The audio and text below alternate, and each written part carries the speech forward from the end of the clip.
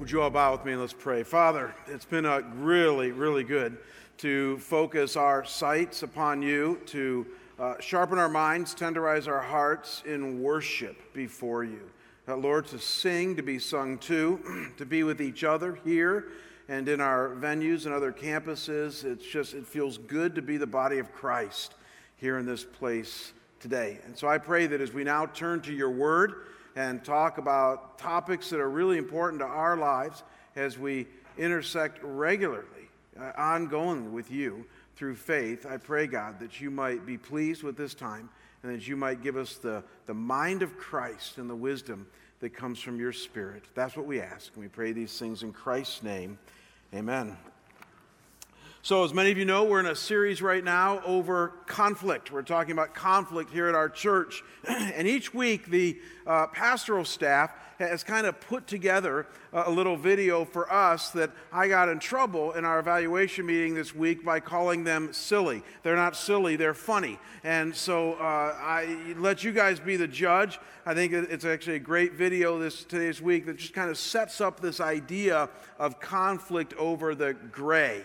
And I hope it makes it through. We had a problem with it last hour, and so they didn't get to see the end of it, but they've assured me they've worked on it. So look up here on the screen. Let's give this a go.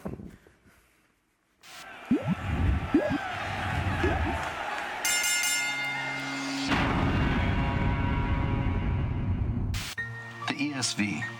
NASB. NIV. NLT. King James. New King James? The Message. Have you ever been part of a church suffering from Bible translation conflict? Hi, my name is Troy Peterson, and I'm here to talk to you about the dangers of BTC. BTC is a major organizational disorder that leads to disunity, fear, hopelessness, and in some cases, even male pattern baldness. We here at Scottsdale Bible Church believe that with your help, we can put an end to BTC with the introduction of our proprietary, patented, and totally gluten-free Bible translation. The new, but still kind of old, Reformed, Rasmussen-approved Scottsdale Bible translation is coming to our bookstore soon. Get your copy of the NBS KOORRASBCT today and put an end to BTC. Be set free from BTC.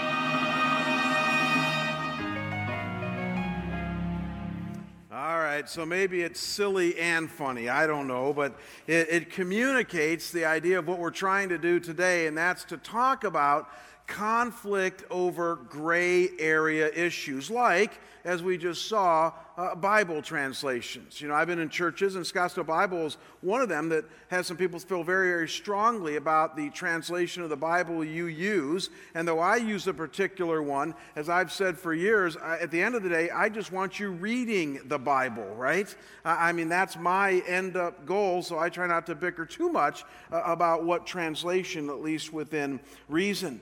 Here's what I need you to do with me to start thinking about this idea of conflict over the gray.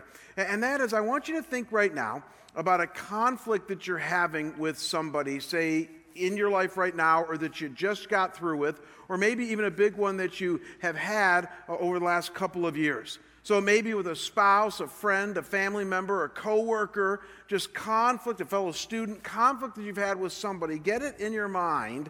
And then let me ask you the $10 question. Was or is the issue between this person and you that you're having conflict with over a clear black and white issue, so much so that a third party would come in and say, this is a no-brainer. She's wrong and you're right, or he's wrong and you're right, whatever it be, it's just black and white. Or is the issue not so black and white? Might it be what we call gray? Where though you believe that you are right and you're sticking to your guns, most reasonable people would say that there's some gray involved. Which is it for the conflict that you're thinking about right now or you're having right now? Is it black and white or gray? Because here's what I've observed over 25 years of being a pastor, and that is that the vast majority of conflicts that we have in our lives are clearly gray. I mean, 9 times out of 10, when somebody comes into my office and asks my advice on a conflict that they're having, I'm telling you, rarely is it 90-10. Rarely is it 80-20. It's almost always either 50-50 or at best 60-40. And why is that true? Because we all know it takes 2 to tango. We all know that we are all mistake-ridden, fallen people, and when we have conflict, it's usually not clear-cut. It's usually over an issue that at the end of the day, we're going to learn today to call a gray area issue. So, anecdotally, here's an example. I've been married for almost 26 years, and Kim and I have hardly ever argued over whether the resurrection of Jesus happened or not, a black and white issue. But we have argued over how to raise our kids. We have argued over how to spend money, gray area issues.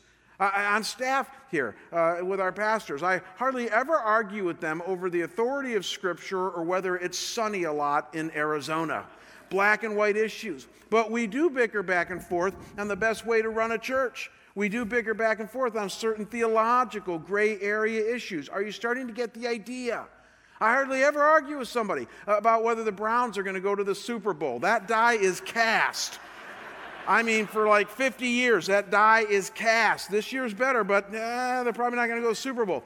But I do argue with people over how I treat them and how they treat me. Are you starting to see a pattern here? The vast majority of the things that you and I have conflict over with people is clearly things that are gray, they're hazy, they're foggy, they're hard to see in and through, and that's why we have conflict. And so as we continue our fall series on conflict here at our church, specifically bouncing off of Jesus' conflict, as found in the 2nd chapter of Mark, here's the first thing that we learn before us today in the story that we're going to look at today. And we've been establishing it so far today, but let's just put it out there, and that is that conflict over the gray, it happens. In fact, I would submit to you that it happens more often than not. It's the most common kind of conflict. And Jesus is going to show us this right now. I want you to look at how our story begins here in Mark chapter 2. We're going to be looking at just a few verses today, verses 23 to 28. So if you have a Bible, we're going to park in front of our time this morning here. And let me just read for you the first 2 verses. If you don't have a Bible, then it's in your outline, or you can look up here on the screen. Here's how it begins. One Sabbath, he, Jesus, was going through the grain fields. And as they made their way, his disciples began to pluck heads of grain, and the Pharisees were saying to him, "Look, why are you doing what is not lawful on the Sabbath?"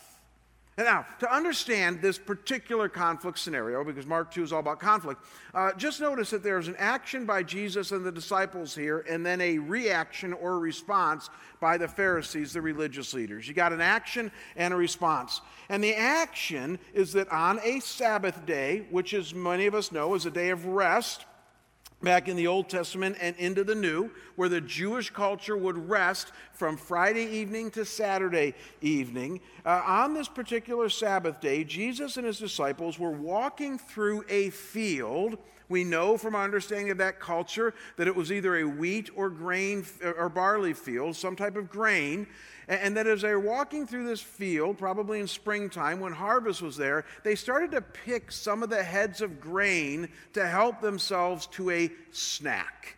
That's the innocent activity that Jesus and his disciples were doing. And though some of you might say, well, gosh, that's stealing, it's not. Believe it or not, in that culture back then, if you were in somebody else's grain field, which you could be, the law actually provided that you could take some grain that you picked by hand for a snack, and the law actually encouraged it. In Deuteronomy 23, verse 25, it says this: "When you enter your neighbor's standing grain, then you may pluck the heads with your hand, but you shall not wield a sickle in your neighbor's standing grain." Which simply means you can't harvest your neighbor's grain and sell it, because that would be stealing. But good old-fashioned Jewish hospitality dictated that if you were walking through a neighbor's field, you could take what you could with your hand as a snack, and that was not only legit, it was encouraged. This is the action of Jesus and his disciples, walking through this field on a Sabbath, snitching a little grain. And by the way, that's what it was called. It was called snitching versus reaping. Snitching in a positive way, actually. It was an encouraging word back then. But then notice the action that elicits, or notice the response that this action elicits. And that is that the Pharisees confront Jesus. Did you catch it? It says, and they were saying to him, look, which is kind of severe. And they confront him about breaking Sabbath law. So they're going to confront the Son of God about breaking the Father's law. Now, the first thing we need to understand here is how incredibly important the Sabbath was and is today still to the Jewish people and even to many Christians. Sabbath is this one day of rest out of 7 days. It was the fourth commandment out of the 10 commandments. It's a big deal. It was rooted in creation. God rested on the seventh day. And the Old Testament is crystal clear on multiple occasions that you are to rest on the Sabbath day. People that are stopped working, animals stop working, any visitors that are visiting you should not work. Even vegetation was given a rest when they would not do any planting or reaping or pruning. Everything and everybody rested on the Sabbath day. And the reason that this was so important, and still is in many traditions, is because it's what distinguishes you as the people of God. That like God who rests, you rest on the Sabbath day. And so with this understanding, you can see why the Pharisees would get all bent out of shape with Jesus and what he was doing on the Father's Sabbath, right? Or can you? You see, this is where it gets a little bit gray. And we have to dig a little bit here to understand precisely what the Pharisees' issues were. You see, over the years, since the law had been given by Moses, the law on Sabbath, the Jewish religious leaders had established a voluminous amount of material on exactly how to live out and apply the law. In other words, as a bunch of religious leaders got together, they talked about exactly how should this law work and how should it apply in daily living. Eventually, they would codify these findings in a book called the Mishnah that came out in the 2nd century AD. But in Jesus' day, it was very alive in oral form, this idea of the Mishnah, how to live out the law. And when it came to Sabbath keeping, get this, they had developed by Jesus' day 39 forbidden categories of work on the Sabbath. 39. And third on this list was reaping. You couldn't reap on the harvest day. And this makes sense because they didn't want you to work. And yet some of you are saying, well, Jesus wasn't reaping. He was snitching. He was just taking a little bit. And that was allowed by the law. Yeah, but they said that would be working on the Sabbath day. That was in the Mishnah. It would eventually be the third category where you're not allowed to even pick by hand stuff on the Sabbath day. As if this were not enough, number 39 on the list of forbidden things to do on the Sabbath was traveling. You couldn't travel on the Sabbath day because that would require energy and work. In fact, they had codified it so minutely that the Mishnah says, and I'm not making this up, this is really in there, that travel was defined as anything more than 1,999 steps or 800 meters. And so in the Pharisees' definition of what it meant to break the Sabbath, Jesus had two strikes against him. He was picking grain on the Sabbath, which they considered both reaping and snitching. That was work. And then secondly, because he was walking through a grain field, he was probably walking more than 800 meters because they were very large grain fields. He was traveling on the Sabbath. And before you know it, Jesus was caught right in the middle of conflict. But what you need to see is that by most people's definitions and standards, it was conflict over the gray. I mean, folks, who was to say what was work or not? I mean, when it came to the Sabbath, some things are clear and black and white as to what work is: tilling a field, making clothes, buying and selling goods, repairing your house. But these things are obviously work, but where is the line? I mean, could you pick grain on the Sabbath? The Pharisees said no, but who were they to define what that might mean? Could you mend a shirt on the Sabbath? That was a big issue back then. If you were on your way home from synagogue and your shirt ripped when you got home, could you mend it if it was a Sabbath day? The Mishnah says you could put one stitch in and no more. Anything else would be considered work. How about if when you were at synagogue, say your roof caved in and it was raining, could you fix it on the Sabbath? The Mishnah says you could prop it up, but you couldn't actually put any repairs in it until after the Sabbath. You see, they thought about all these things. So I love how one historical Bible expert puts it. Look up here on the screen. He says this. He says, the rabbis of Jesus' day endeavored to offer a rule, or at least a precedent, for every conceivable Sabbath question. He says the comprehensiveness of the tradition is revealed in the following rule. If a building fell down on the Sabbath, enough rubble could be removed to discover if there were any victims, dead or alive. But if alive, they could be rescued. But if dead, the corpse needed to be left until sunset at the end of the Sabbath day. And so please see, the conflict that Jesus was having, now here's the key, was over a gray issue. And what this shows us here is that gray is defined as beginning with a clear truth. I mean, think about it. Almost every gray area you have in your life right now has some truth in it. That's why we call it gray. But over time, as it's been applied and as traditions have developed and as humanity and people have gotten involved in it, it's become gray. Give me a head nod that you guys understand that. Almost all gray issues have truth involved in it, like don't break the Sabbath. But in the absence of every conceivable application, it becomes hazy how to live it out, how to apply it, how to interpret it. And before you know it, you've gone from clear to unclear, and that's why we call it gray. Gray is truth combined with human tradition, human application, and it's what we're stuck with today. There's a lot of gray.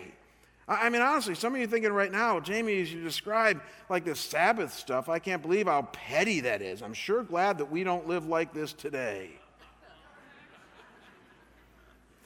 I brought some props with me today that have nothing to do with Sabbath. They have to do with our own gray area issues. So get ready for some of you to be offended right now.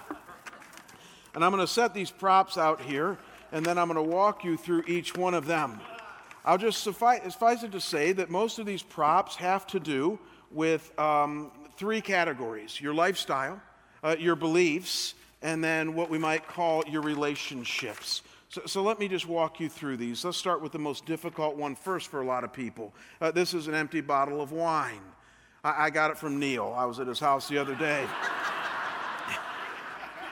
And the Bible is pretty clear. Here's the truth about wine. The Bible says, do not be drunk on wine where in excess, but rather be filled with the Spirit. Ephesians 5, verse 18. It's very clear that drunkenness is a sin, that we need to be extremely careful with alcohol.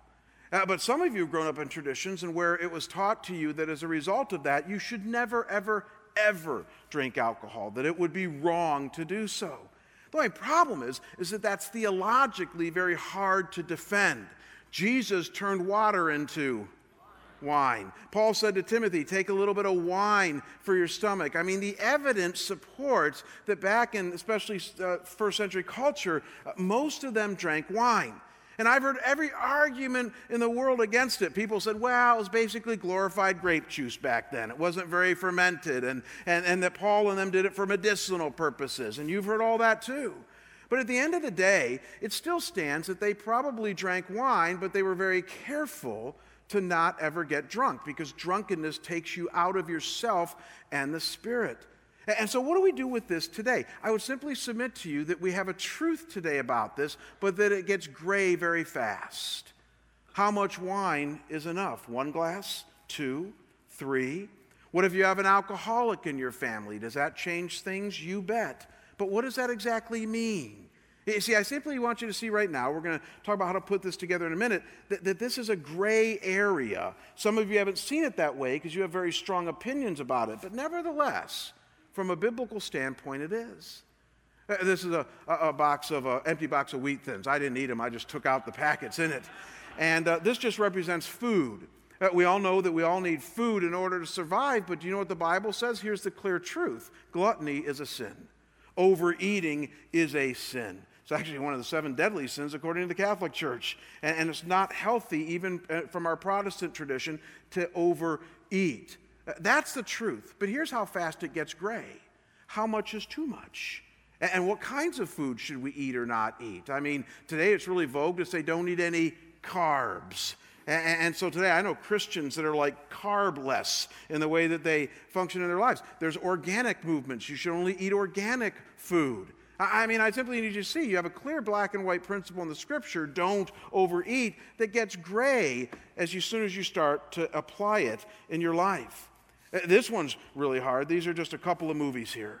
And I got to tell you right now, if I stood up 40 years ago and showed a couple of movies in church, I mean, just showed that I had movies in some conservative fundamentalist churches, the elders would have an immediate meeting after church to talk about their pastor. So what does that say? Well, movies are about entertainment. Entertainment's not bad, but you know what the Bible does say? Garbage in, garbage out. Amen? That's found in 2 Hesitations chapter 5. The Bible does say in Philippians 4, chapter 8, that when it comes to how you think, you should think of things that are lovely, pure, good, and holy, that we need to dwell on such things. So the Bible is clear that you need to be careful what you put in your mind. But again, as soon as you go to apply that, I simply would suggest to you it gets gray kind of fast. I mean, should you avoid movies with violence, sexuality, swearing? Should you never watch an R-rated movie, PG-13, PG, or G? I mean, these are things that Christians have kind of disagreed over and had conflict over, and I simply would suggest that, again, it can be kind of gray. Consider your beliefs. And I have my Bible here. You know what the Bible says? Doctrine matters. Doctrine matters greatly. We need to be men and women of truth. And yet entire denominations have been split over baptism. Do you know that? Whether you baptize infants or whether you baptize adults. We have Calvinists and we have Arminians in the church that are different persuasions of salvation. And the reality is that we all agree that the Bible is our truth source, but it can get gray rather fast. We deal with gray issues even in the Bible. And then lastly, just consider your relationships that you have. I mean, this is a picture of my family, Kim and I, on our most favorite vacation that we ever took with the kids. It was to Jackson Hole in 2004. Just a memorable 2 weeks that we spent in Jackson. You know, this picture reveals to me that the black and white biblical truth that I'm to love my wife as Jesus loved the church, and that I am to do my best with her to raise godly kids. Amen? That's the black and white truth. I've been doing that now for 25 years, and back in the 90s, I was told that I need to raise kids God's way. Remember that movement? And then I came here to Scottsdale Bible, and I'm told, no, it's grace-based parenting. That's how you raise your kids. And then I talked to my parents, and they said, no, Dr. Spock, he had it right. You see, the reality is that we know the truth, that we're supposed to raise godly kids. How you do so gets you quickly into gray areas. And then lastly, consider your finances. I mean, this is a checkbook. It's not a real one. I wouldn't do that to you. It's an empty checkbook, but it symbolizes our finances. And here's what the Bible says about finances. It's actually very life-giving. It says that it's all God's, that He's given it to you to enjoy, that you need to avoid debt as much as you can, and that you need to give generously. Those are the 4 inarguable truths the Bible says. It's all His, enjoy it, avoid debt, and give generously. But as soon as you understand that, you know what the question then becomes? Well, how much is enough? I mean, how much is enough for you to enjoy? Should you buy a second home? Should you have a third car? Should you take that lavish vacation? And as far as giving it away, how much should you give away? There are some Christians that are strict 10%. Others say, no, it should be more. Rarely say less. But the reality is that it gets gray. I simply need you to see this, guys. These represent our own Sabbath day issues today. Some of you are tempted to say, well, it must have been awfully petty for Jesus back then dealing with all of those things. The reality is we deal with them today. We have lots of gray area issues, and every gray area issue has something in common. It began with a clear truth, but in the interpretation of what this truth means, as well as the application on how to live it out, it's not always clear. And that's why it's gray. And what compounds it, and tell me this isn't true, is that even in giving these examples here, some of you feel very strongly about some of these issues. Amen? You do. And that's okay. You have history, you have experiences in which you have passion for these issues because of what you have been through. But that can also be a problem because you do feel strongly about them and you're going to have strong opinions about them. But it's not black and white. At the end of the day, they are gray, and yet we have passion about them. So what do we do? What do we do when we have conflict over the gray? Other than telling people to bug off and go to heaven, which is not a good thing to do, how do we respond to gray area conflict in such a way that we might get clarity or even resolve when we have it? And believe it or not, Jesus helps us here. We're going to have to dig a little bit, but he helps us here a lot. So here's the second thing we learn from Mark chapter 2, and this is life-giving. And that is that when you respond to the gray, be biblical and be reasonable. When you respond to the gray, you'll see what I mean by this in a minute, Jesus shows us to notch up our biblical understanding that'll help us navigate the gray, but then also check your heart and ask yourself, how reasonable am I being? And am I willing to reason with those around me as I navigate the gray? Now, look at how Jesus teaches us this in verses 25 to 28. After the Pharisees get all bent out of shape about he and his disciples picking grain on the Sabbath, Jesus says this. It says, he said to them, have you never read what David did? Pause right there. He's going to the Bible. When he was in need and was hungry, he and those who were with him, how he entered the house of God in the time of Abiathar, the high priest, and ate the bread of the presence, which is not lawful for any but the priest to eat, and also gave it to those who were with him. Have you not read that? And Jesus said to them, now he's going to reason with them, the Sabbath was made for man, not man for the Sabbath, so the Son of Man is Lord even of the Sabbath. Now, believe it or not, though some of you have no idea what's going on here, we're going to parse it out here right now. This is very significant for you and I today. You're going to notice here that Jesus resorts to the Old Testament, the Bible, and then he reasons with them. And I'm going to suggest to you that this offers a paradigm, a pattern for you and I to follow as we navigate gray issues as well. First, notice with me that Jesus goes to the Bible. In verses 25 and 26 there, he references a story in the Old Testament that's found in 1 Samuel chapter 21, verses 1 through 6, in which David is on the run from King Saul. David's about ready to become king, but he's not yet. And he's on the run from King Saul. At one point, he comes to the town of Nob, he and his followers, and they have nothing to eat. So they go to the local priest, a guy by the name of Ahimelech, who was under the high priest Abiathar, and they ask Ahimelech for some bread. And Ahimelech says, the only bread I got is the consecrated bread, which according to Leviticus 24 is only to be eaten on the Sabbath day by the priests, and you're not them. And David says, give it to me anyways, and he and his friend eat the bread. Now, that's a strange story for Jesus to reference, isn't it? I mean, at first glance you go, what is his point? What's he trying to say by referencing that biblical story? And now dial into this. What many Bible experts agree Jesus is getting at here is that by using this example from David's life, he is telling the Pharisees that their interpretation and their application of the law is narrow and rigid. That they had a narrow legalistic perspective on how the law is to be lived out in every single circumstance, not realizing that there's examples in the law itself, in the Bible itself, that do not fit their tight little categories.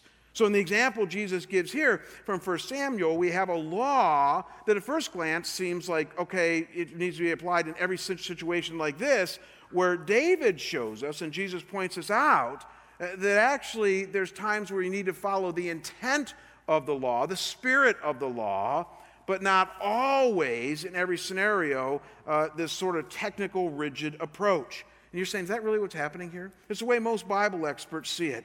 And let me just read for you what some of the Bible experts say about this passage, and you'll see what I mean. The Expositor's Bible Commentary says it this way: although the action of David was contrary to the law, he was not condemned for it.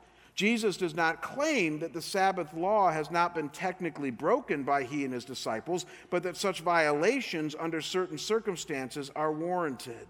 Or as the Conservative Bible Knowledge Commentary says it, the spirit of the law in respect to human need took priority over its ceremonial regulations. In other words, there are certain instances where the law would be applied differently.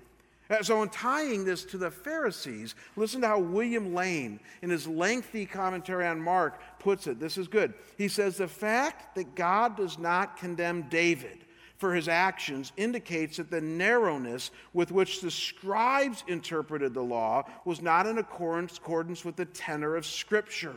Jesus argues that the tradition of the Pharisees is unduly stringent and exceeds the intention of the law. So don't miss what Jesus is doing here, guys. By the example of David and the application of Leviticus 24, Jesus was basically saying that when it came to Sabbath regulations, that yes, people need to regularly rest from work. That was the intent of the Sabbath. But in applying it, Jesus is saying it's going to look different at different times. And even though it might look like I'm breaking it, I'm not breaking the intent of the Sabbath law at all. In fact, I'm living out Sabbath. We're resting on this day, just not in the way that you think that we should rest. He's saying the Pharisees had veered from the intent of the Sabbath command and gotten petty and legalistic. And he points to Scripture to help clarify the gray. It's a brilliant thing Jesus is doing here. Now, hang on to that and notice before we put this together for you and me today that Jesus then adds logic and reason to this as well. In verse 27 there, he says, for man was made for the Sabbath, not the Sabbath for man. What does he mean by that? He's using philosophical reason there. He's simply saying that the Sabbath was made for man's benefit, so man can rest and rejuvenate and get in touch with God again. It wasn't made to be some legalistic thing that you obey for obedience sake. In other words, Jesus is saying there's rhyme and reason to the Sabbath, and we're still keeping it. And he reasons with the Pharisees, saying that we're living its intent here because it's all about rest. And just because we're snitching a little grain doesn't mean that we're breaking it, because it was made for us. Don't miss this, folks. In responding to the gray, Jesus got biblical, and he tried to reason with the Pharisees in order to navigate the rough waters of gray area conflict. And in so doing, very quickly, notice he did so with evident humility. He wasn't defensive. He wasn't in their face. He didn't call them names. He simply reasoned with them from the Scriptures to try to navigate this gray area conflict. And the point is clear, that you and I today need to have a likewise response when gray issues parade in and out of our lifestyle and our relationships and our lives. We likewise should be biblical and reasonable when we experience these gray areas and conflict around us, because here's what will happen. Now, don't miss this. We're now at the mountaintop. If you dare to be biblical and you dare to be reasonable, there will be times in so doing that you will help others see your point. That's what Jesus was doing here. However, there's going to be times when you are biblical and reasonable, and you know what God's going to do? He's going to help you see their points. He's going to help you realize that because this is gray, that you're the one who is wrong, and because you had the guts to look at it from a biblical and reasonable standpoint, he just might show you that. I asked my wife, Kim, this week if I could share our most recent bout of conflict with all of you.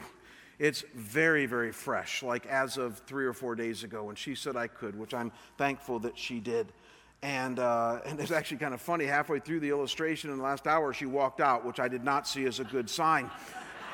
And so I called her in between services, and I said, am I okay? And she said somebody fainted, and I went to the hospital with them. And so, bless her heart, she decided to do that. I skated under that one, man. I thought it was about me.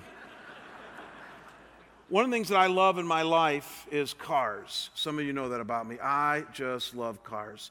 It happened in 5th grade. I got my first mini bike. It had a 3.5 horsepower Briggs & Stratton engine on it. And I became a forever gearhead. And ever since then, I've loved anything with an engine. And now that I drive, I love cars.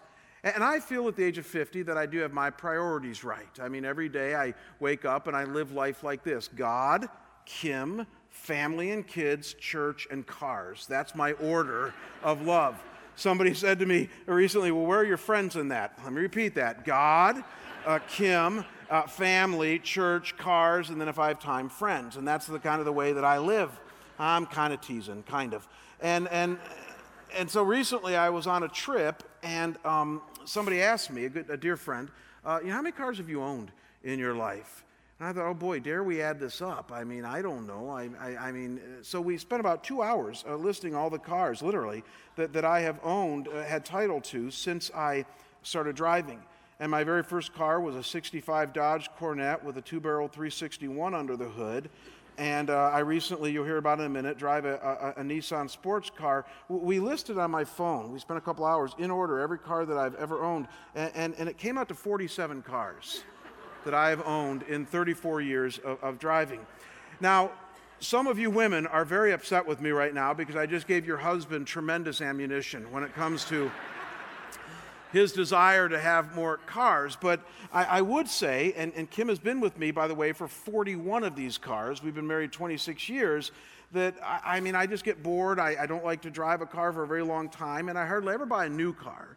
Because if you're going to trade up all the time, you've got to have a tremendous amount of money to do that. I buy high-quality used cars that I search for a very long time to get a good deal. I buy them low and I sell high, and I've been able to do that without being too much of a financial strain on my family, and it's just my hobby. I mean, honestly, on my day off, sometimes the other day on my day off, I was in Glendale in a used car lot alone. And again, that says about the friends thing. And I was just... that was relaxing for me to just stroll through a used car lot. That's what I do. I'm a car guy. I'm constantly fiddling with them, and it's my hobby. I currently drive a 10-year-old Nissan. That's what I tell people. What they don't know is that it's a Nissan 350Z, but you can just tell people that your pastor drives a 10-year-old Nissan. I bought it 7 years ago with 44,000 miles on it. And I got a great deal on it, and the Blue Book is still strong on it. I didn't pay a ton of money for it, but I took out a small loan, and I paid it off very, very quickly, within about a year and a half. And it's a car that we own that's paid for. And the other day, I was driving down the road with Kim about 6 months ago, and I said, it's been 2.5 years since I had this car. I think I'm going to sell the Z and get something else. And very casually, Kim said, no, I don't want you to do that. She says, it's paid for, I like the car, I think we should keep it. And I remember thinking to myself at that time, well, it's obviously a bad time to bring this up for whatever reason, so I'll revisit it in a couple of weeks. And so about 2 weeks later, we were watching NCIS, which is our normal routine on a Tuesday night, and at the commercial, I pushed pause and mute, and I said, hey, I was thinking about the Z again, and I was thinking I really would like to sell it and get something different. This time she turned her head to me, and she looked at me and she said, no, I don't want to sell the Z. I said, why don't you want to sell it? It's not your car. And she said to me, look, we got 2 kids in college. We're trying to save a lot more now that we're in our 50s, and it's not a good time. It's paid off. It doesn't have high mileage. It's not costing us a lot of money. If you trade it up, you might take out another loan. It's not a good time to do it. Plus, I like the car, and I think we should drive it into the ground. And I was like, drive it into the ground? Who does that? I just thought, I don't want to drive it into the ground. And she said to me at that moment, she said, you know what, if you don't like it so much that when my lease is up, we leased Kim a Honda Accord. She said, when my lease is up this spring, you can give me the Z and you can get what you want. And I remember thinking at that time, I didn't say this, men, but I thought to myself, give you a 288 horsepower car? That'd be like giving a toddler a blowtorch. I just wouldn't do something like that. I didn't say that. I thought that. And I just thought, it doesn't fit. And then I thought to myself, and I did say this to her, I said, honey, it's not a practical car for you. I said, you're a school teacher, you load up the car, you get door dings. This would not be the right car for you. And she said, I don't care. I like it. I don't want to get rid of it. Either you keep it or I keep it. Those are the choices before us. So I was like, all right, it must have been a bad time again to bring it up. So along went about 3 months later, and I'm agonizing over this. And so just a couple of weeks ago, I brought it up again. I'm very persistent. And I said, hey, I know you don't want to sell it, but I really do. I have fun with these things. I really want to get rid of the Z. And she said, look, stop bringing it up. I don't want to sell the Z. I really think we should keep it. So what do I do? I mean, I was coming into this week talking about conflict over the gray. This is my conflict over the gray. And so what do? So I sat in my office this week and I thought, well, I got a few options before me. Here's my first option. Some of you men will relate to this. I thought I could pull an Ephesians 5 on her. Ephesians 5 says, wives, submit to your husbands as to the Lord. And I could claim male authority, but I'm guessing that wouldn't go over well on this issue. And it wouldn't be how I function in our marriage anyways over something like that, so I crossed that one off the list. The second thing I could do, and I literally thought of this, is I know what a lot of men would do, and that's to just do it and let it blow over. She's going to forgive me. I mean, she's not going to leave me over this, I don't think. And so, you know what? She'll come home one day, the Z is gone, I got a nice new car, and she'll get over it. But as I mentioned to you, Kim has allowed me, in 26 years of marriage, to transfer cars 41 times. She's been an amazing wife that way. And we have a rule in our marriage, and that is that we do not spend over $100 unless we agree on it. That's been our rule since day one. And we really don't, unless it's budgeted money, which is budgeted, we don't do that. So if I was to do that, that would be a first time I ever did that, and it would really go against the core of our marriage, so I X'd that one off the list. So then I thought, and you're going to see where I'm going with this, I thought, you know what? I'm working on my sermon outline for this week. I think I'm going to be biblical and reasonable with her. I did. I thought, you know, I'm going to reason with this woman, and I'm going to bring in the Bible, and let's see if I can't sway her that way. I really did. I thought, let's apply what I'm talking about on Sunday. So before I went to her, I thought I better get my stuff together. So I sat down, and I thought about what I could bring in from the Bible that would allow me to do what I want to do. So I thought about money. And I thought, you know, hey, it's all God's. It's His. And He's given it to me to enjoy. And this would help me enjoy. And then I thought this, and I'm to avoid debt as much as I can. I got 2 kids in college. We're doing pretty well. We've been very wise. And it probably would not be a good thing to go into debt. Plus, when it comes to finances, you should be unified with your spouse on this. And you know what I came to the conclusion was pretty quickly? Is that she's got an edge on me biblically when it comes to this issue. I did. As a leader in our family, as I looked at what the Bible said, I realized if I had to be honest, she is probably on just slightly better biblical grounds than I am. So then I thought, well, then let's be reasonable about this. I thought, hey, you know, I've been doing this for 41 cars, for 26 years of marriage, for 34 years of driving. Come on, let's be reasonable about this, Kim. And you know what thought hit me, and I think this was from God? Is that the Lord said, she's allowed you to transfer title 41 times. This is the first time that she has ever said, I really don't want you to do this. And if you were to do this, Jamie, who's being unreasonable now? And I thought, oh, stink. Being biblical and reasonable gave me my answer with utter clarity. I need to let it go. I need to suffer by driving my Z for a little longer and not make a big deal of this, at least for another 6 months till I bring it up again.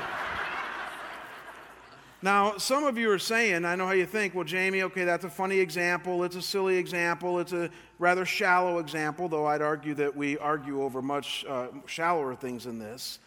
But you know what I've realized is that the reason I tell you that story is that I have found that when it comes to being biblical and reasonable, this really works in a lot of gray area issues. It really does.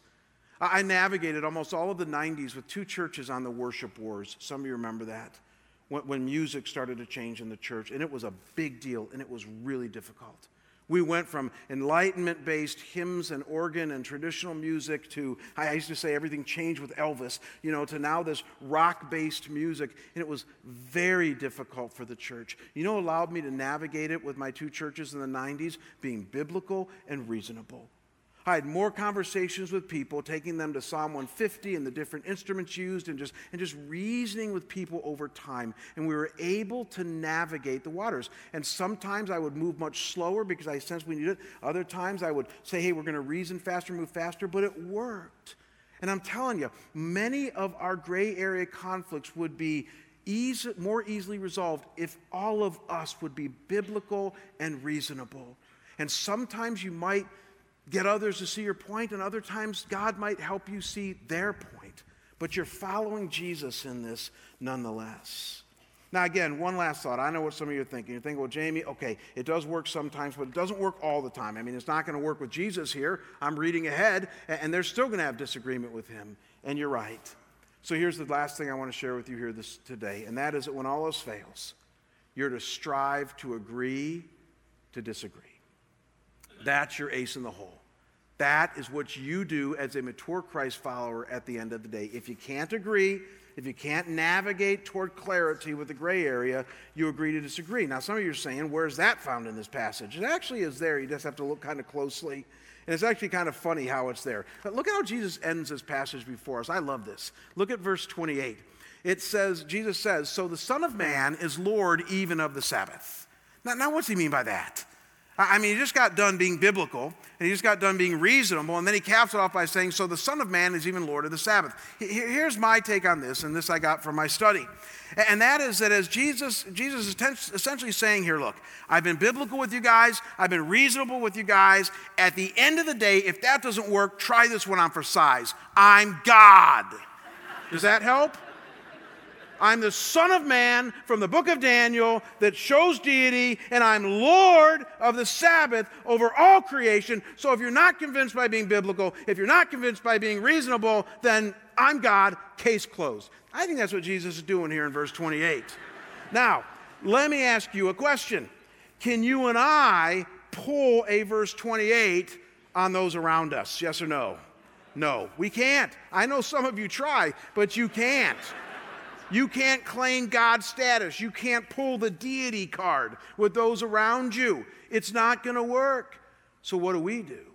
We apply Romans 12, verse 18, where Paul the Apostle says this, if possible, so far as it depends on you, live peaceably with all. See, that's what you and I do.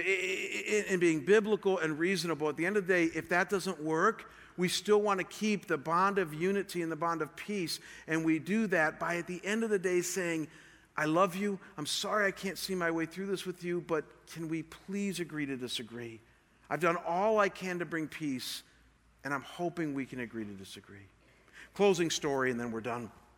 When I was leaving Cleveland 7 years ago, I did something that I've done here a few times, and that's that pending an upcoming election, I make a few comments on what values I think Christians should utilize in the voting booth. And so as I was leaving Cleveland there, the previous election, I got up on Sunday in front of my church there in Cleveland, and I said, I don't tell people how to vote, I don't tell you to vote for, but I do ask you to take your Christian values into the voting booth.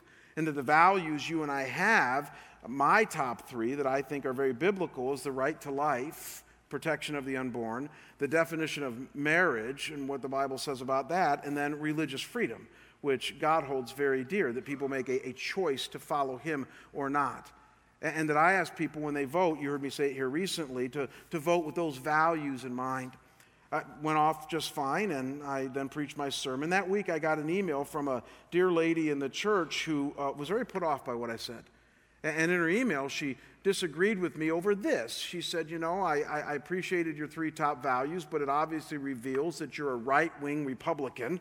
And she said, you forgot to mention other values, like the poor, and gender equality, and racial discrimination, and how about just war and foreign policy?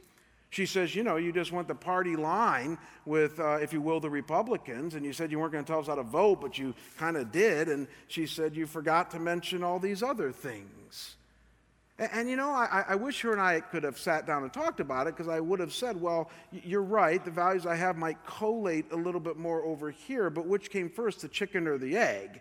I mean, it really wasn't because I happened to agree with a particular party. It's really because I read the Bible, and I believe that though the poor and racial issues are very important, if I had to list the ones that are just driving culture right now, I firmly do believe that 50 million babies that have been lost in America is a huge deal, and that we're going to be held accountable for that. And that shouldn't surprise anybody that I stand by that, and that drives me and a few other things in the voting booth. I would have had that conversation with her. But I was deeply touched at how she ended the email, and this is the one that made all the difference. Because again, we're in a gray area conflict here. We're not agreeing together. She closes the email by this. She says, "I appreciate you taking the time to read my comments, which I really hope in no way offended you." And I remember thinking, well, you call me a right-wing Republican, but I'm okay with that, you know. And she said, "Because they sincerely were not intended to do so. I just wanted you to hear a couple of things from a Christian who doesn't exactly walk the right-wing line like you do, with hopes that you might consider some of these points next time you discuss voting values. Despite what may seem like opposing views, you certainly haven't lost someone who considers themselves a part of our church family together." And I got to tell you, everything that I felt, every little bristle that came up earlier in the email melted away with that last paragraph. Because what was she saying? She was saying, "Pastor, I love you, and we can agree to disagree. I came out strong, I made my point, and whether we can agree or not, at the end of the day, we can agree to disagree." And forever, that lady is my hero, because I think that is Christian maturity. I think some of you just this week need to apply that. I think some of you need to take the first step with somebody that you've been at loggerheads with, and you've tried to be biblical, you've tried to be reasonable, and it hasn't worked. That happens. This is life. And one of you is going to have to take the first step and say, "Hey, can we just agree to disagree? Can we keep the spirit of unity and the bond of peace? Because God really wants that for us. And even if we can't resolve this, can we at least be okay with this?" And as my dad coined years ago, when my dad and I have so many gray issues we disagree on, he said, "Let's just spend the rest of our lives walking sensitively around the issues." I like that phrase, walking sensitively around the issues. For my dad and I, when Mom leaves the room out of exasperation, we know we're not walking sensitively around the issues. And I think that's the way to keep love and unity and grace even in the midst of our conflict. Let's pray. Father, thank you for your goodness and for your grace. Thank you that all you are to us. And Lord, even that you show us truth, even God, when it gets very muddy. And Father, I pray that for any of us who are in those murky waters, that tunnel of chaos with conflict over the gray, that God today might help add some clarity to it. May we at the very least be comforted by the fact that our Savior, whom we follow, dealt spot on with this. And that, Lord, as he did, he went to the Word and got biblical, and he got very reasonable with people. And Lord, may we follow suit. And Lord, in so doing, may you sometimes help others see what we're trying to say. And Lord, may you even work in our own hearts and minds, and maybe help us see what others are trying to say. Lord, may you bring unity through your Word and through us being reasonable and humble. And I pray, Father, as well, that if that doesn't even work, God, I pray that you would help us to be men and women who can agree to disagree and keep the spirit of unity, the bond of peace, which is so precious to Jesus, here in our body and with those that we love. So that's our prayer. Move in our midst, we pray. We pray these things in Jesus' holy and precious name. And we all say together, amen. God bless you guys. We'll see you next week.